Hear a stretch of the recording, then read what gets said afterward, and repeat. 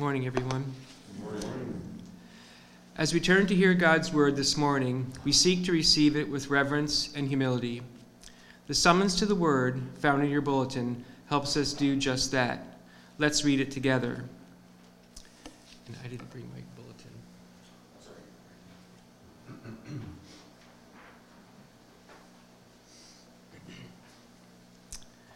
Let's read it together.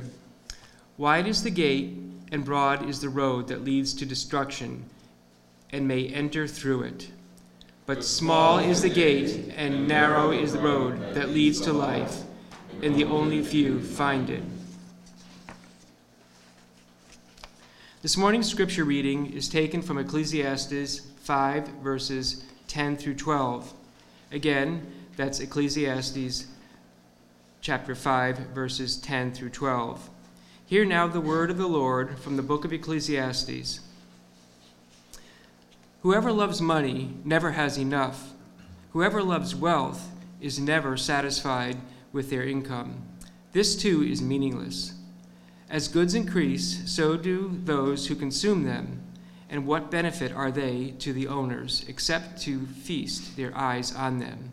To sleep of a laborer is sweet, whether they eat little or much, but as for the rich, their abundance permits them no sleep.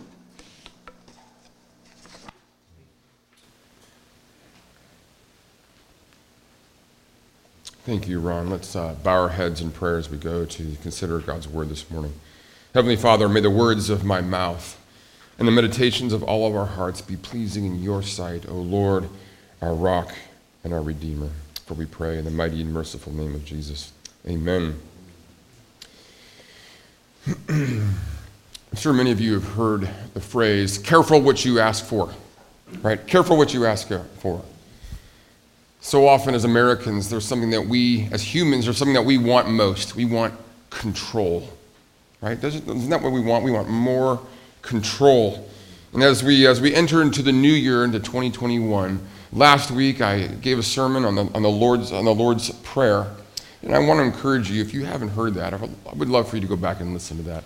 Not because it's just a great sermon or anything, but because it's so important. 2021 can be a radically different year, no matter what happens in politics, no matter what happens with the pandemic. It can be a radically better year for you if you live your life in prayer. And Jesus' prayer, the prayer that he taught us to pray, is so important, is so central. And often its words can be somewhat arcane, somewhat weird, somewhat strange to us. And last week's sermon attempted very much simply to walk through petition by petition the Lord's Prayer and explain it. Do you remember the summary? Father, stand out, take over, and set us free. What beautiful words. What important words that we need to hear, that we need to pray every day of our lives. And so again, I want to consider to go back. And this Sunday, what I would like to do is set off 2021 with another very important message. I think it's a message that's really central to the Christian life. And here's the thing, gang. It's a message that is so incredibly countercultural. I don't know if many of you are Marvel comic universe fans, but there's my kids, especially my teenagers and my son Winston, they love the Marvel comic universe, the whole world of the Avengers. And if you've seen the first movie of the Avengers, there's a particular character. He's more or less than a bad guy. His name is Loki. And when Loki is from another world, and he comes to planet Earth in the hopes of taking over everything. And everyone is going to submit to him. He's going to be basically king of the earth. And he goes to one particular city in Europe. It's actually very thoughtful on the screenwriter's part. He goes to Berlin, Germany. And it's there he appears, and there's this evening affair with all these people, very wealthy, affluent people. And he appears before them, and he terrifies all of them. And he demands that all of them bow down. And they all fall on their knees. And he says, here is now the proper position for humans. You all belong on your knees. And he begins to speak of his glorious rule and how all humans are supposed to be on their knees and subservient. And suddenly, this old man stands up in the middle of the crowd. And you look at him, immediately you can tell. I mean, this is an older fella. And Loki, the bad guy, is completely confused. And he says, don't, let this first person be an example of who would defy me. And he goes to, he wants to take him out. Listen to this, before that happens, there's this brief exchange between Loki and this old man that is just really, really incredible. He says, Loki says something to the effect of, there is no one like me. And the man who you can tell, when he begins to speak, you can tell he looks and sounds sort of what we call Hasidic, or he's Jewish. And he says, so when Loki says, there's no one like me, this Jewish man says, there will always be men like you. So there's this narrative deeply embedded in Western culture that there will always be tyranny, and that therefore we must always fight to be free. Now there is so much truth to that, right? Because how many of us have seen authority misused? Political authority misused, parental authority misused, church authority misused. And we think that what was most needed is freedom from that authority, autonomy, choice. And this is where the narrative goes so dangerously wrong. We think that the goal is just endless choice, endless freedom. But let me throw something at you. My son, Harrison, is 9 months old. Guess how much freedom he has? And guess how happy he is? I think he's probably one of the happiest kids on the planet. In his life, he has almost no control over anything. Think about that. How do we make sense of these two narratives? The Avengers narrative, the Western narrative, of be as free as possible. Don't be under anyone. And this idea of a 9-month, 10-month-old little boy who's literally, his life is scheduled out. He has no decisions, even what he eats, everything. When he gets up, when he goes to bed, what his toys are, it's all there. See, we think that we want choice. Let me give you another story. When I was in the military, I was a squadron commander, had about 110 guys under me. And I think it was my fall semester of my senior year. And I was returning one Friday afternoon from class to the dorm area.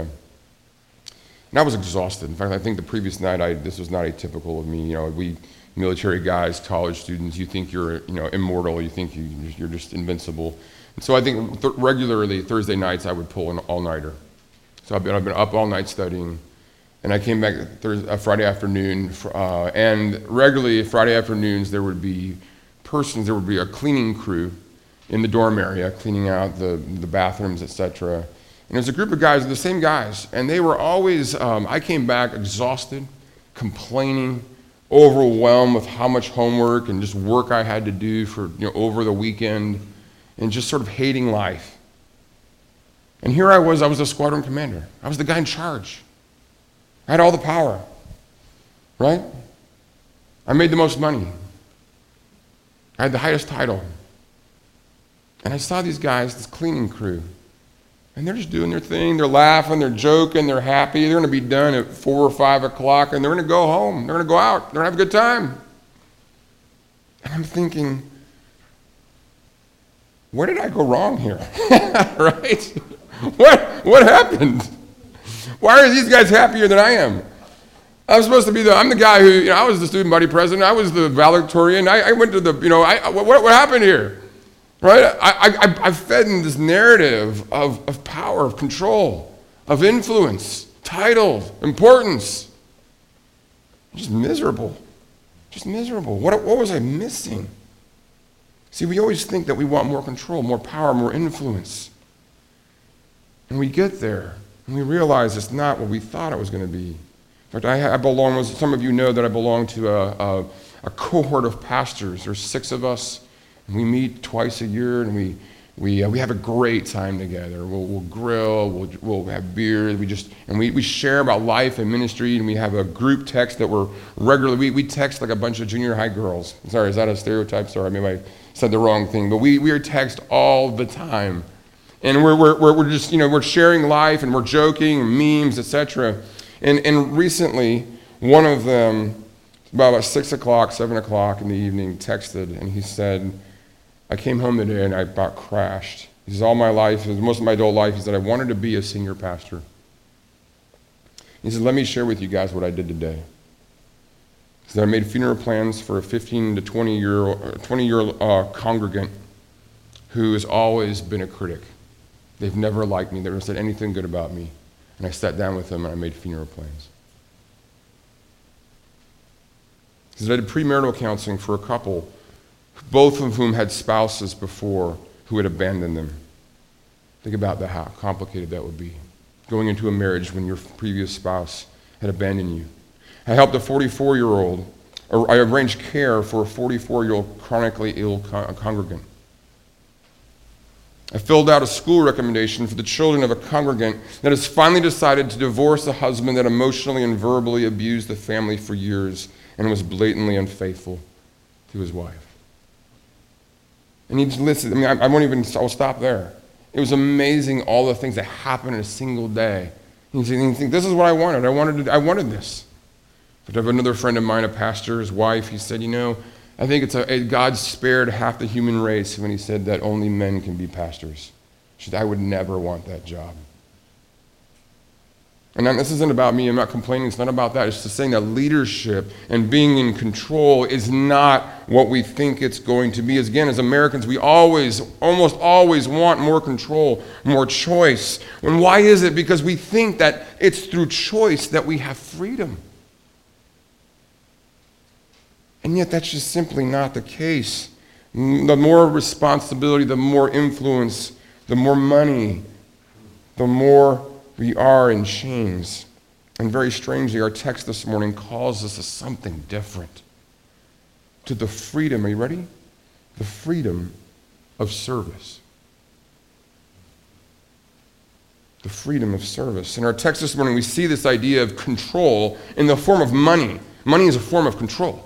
Right? Do you understand that? That more money we have, we think the more control we have. But money it's a very powerful form. It's a very liquid form of control. But listen to what the text says. Look at verse 10, chapter 5 of Ecclesiastes. Listen to this wisdom, this countercultural, counterintuitive wisdom. Whoever loves money never has enough. Whoever loves wealth is never satisfied with their income.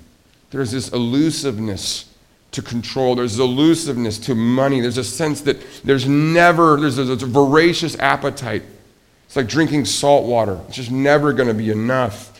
And the author says this too is meaningless. And listen, our English translations are amazing. They are so incredibly good. But English translations across the board have always struggled with this word. This too is meaningless. Let me see if I can sort of unpack it a little bit. And this Hebrew word hebel is probably, you can't really translate it with a single word. That's the struggle of translation. You have to find a single English equivalent. It's so hard to do that sometimes. And I think a phrase that captures this word is this. Are you ready? Beyond one's grasp. Hebel is this idea of something that's always elusive, always not in your control, always beyond your grasp. Always just sort of slipping through your fingers. This too is beyond one's grasp. This longing for control, this voracious, ever unsatisfied longing for more. He says it's not going to happen. This too is beyond one's grasp. But it's to say, this too is beyond controlling. It's beyond comprehending.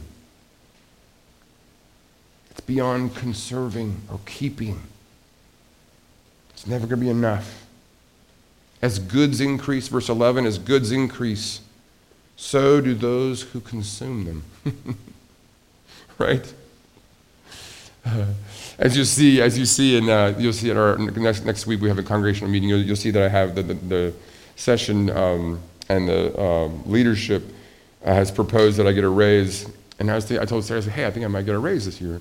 And then she says, well, it's good because the girls are going to be driving now, and they're going to be we're giving them some car insurance. I think for my twin daughters, it's like $150 a month more for car insurance. So I will have to negotiate that one. But as goods increase, so do those who consume them, right? But it's so true. And what benefit are they to the owners except to feast their eyes on them? And it's just such incredible insight into the notion of control and into the notion of consumption. And then in verse 12, we're presented with a very strange alternative. Well, look at this, so beautiful. The sleep of the laborer is sweet. What a beautiful way to say it. Here the word laborer, it's abode in Hebrew. It's probably, you could translate it, a laborer is fine. It's really the sleep of the servant, the one who serves. The sleep of the one who's not in charge. The sleep of the one who just does what he's told to do. Right? I mean, he's just, hey, I got to get up and got to do these things, and when they're done, I'm done. And when he's done, he just goes back and goes to bed. He's not worried. He's not sort of loaded down with all the weight of all of his resources and all the responsibilities. He's not trying to figure out how he's going to make it happen. He doesn't have to find his own way. We're going to come back to those ideas in a second. The sleep of the laborer is sweet. The sleep of the servant is sweet, whether they eat little or much. And then we have a final contrast. But as for the rich, their abundance permits them no sleep.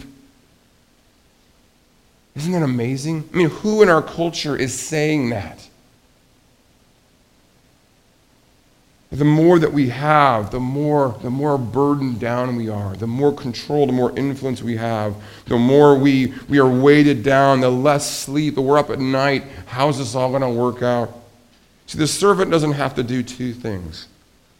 He doesn't have to figure things out. He doesn't have to understand. He's not running things. What if in 2021 you decided that you didn't have to figure your life out?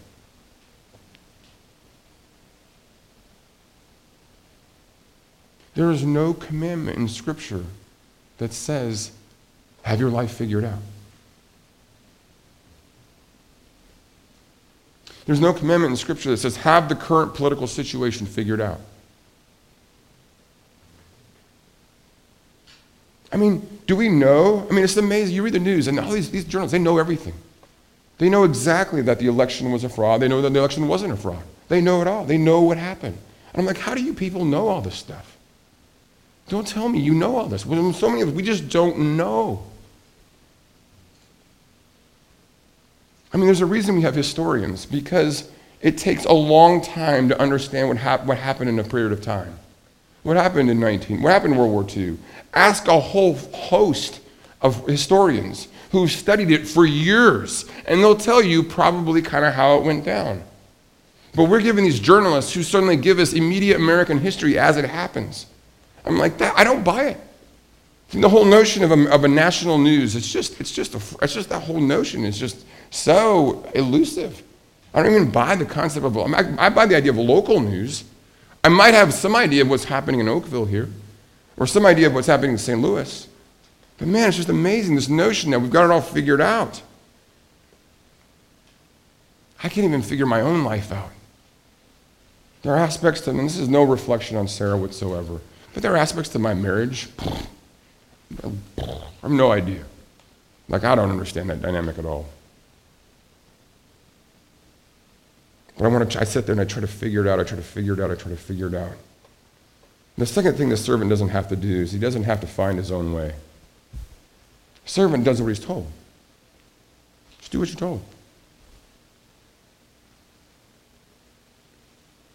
Now, maybe that's going to sound very unappealing. How many of us like to be told what to do?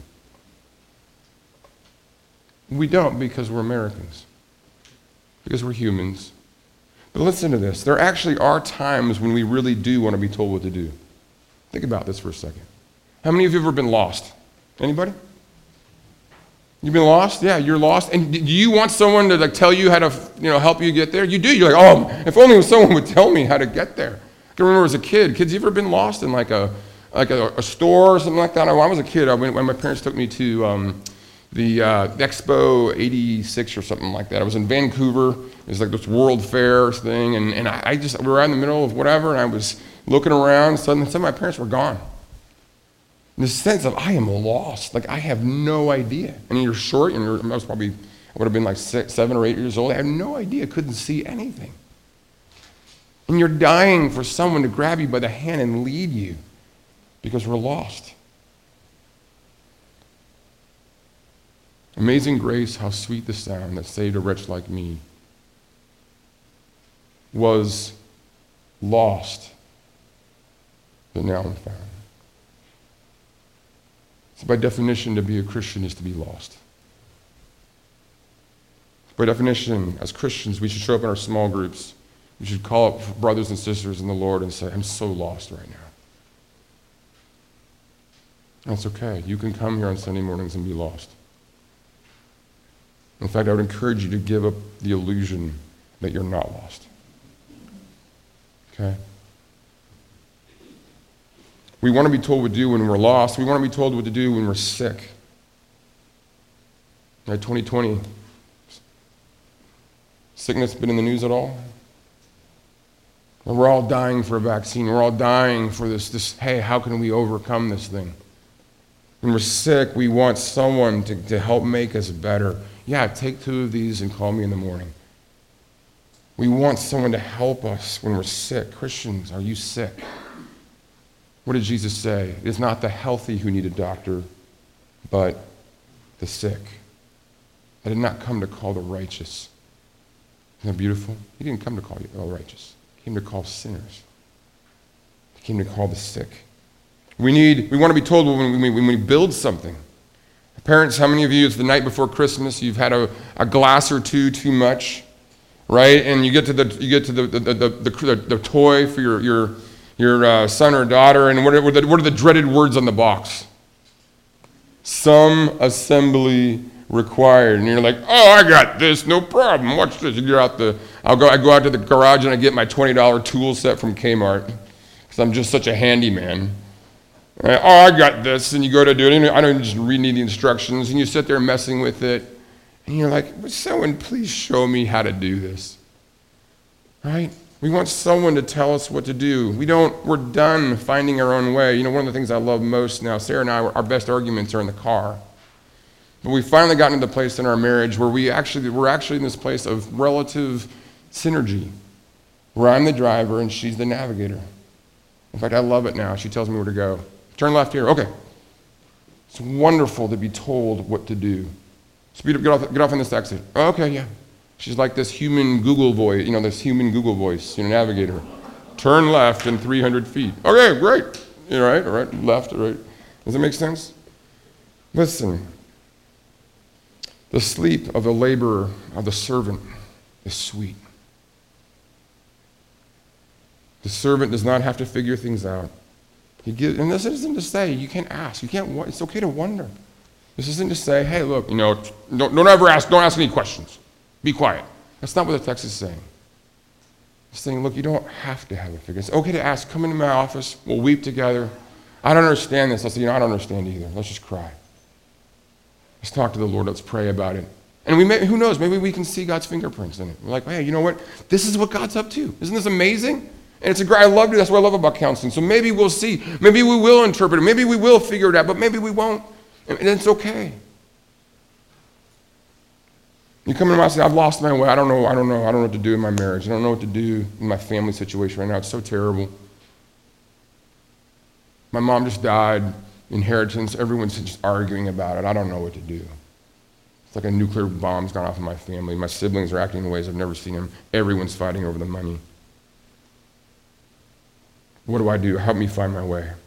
And we'll do what Jesus tells us to do. I don't know about this, but Jesus says love. And we're to figure out what love looks like in this particular situation. The beauty of service is that you simply do what you're told to do. And Jesus does that in the Gospels. He gives us, he is our master and our Lord. He tells us very clearly what we are to do. In the fog and friction of life, in the trenches, when just bombs are going off, he gives us orders. Go there, do this.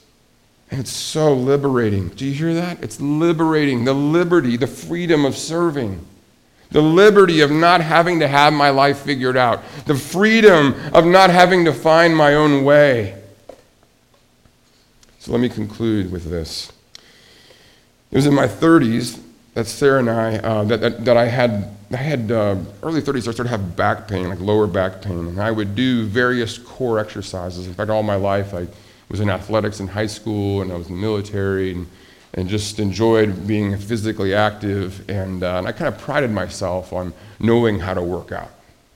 Go to the gym, and I know what to do, knew how to use the various equipment, etc. But I started to have back pain.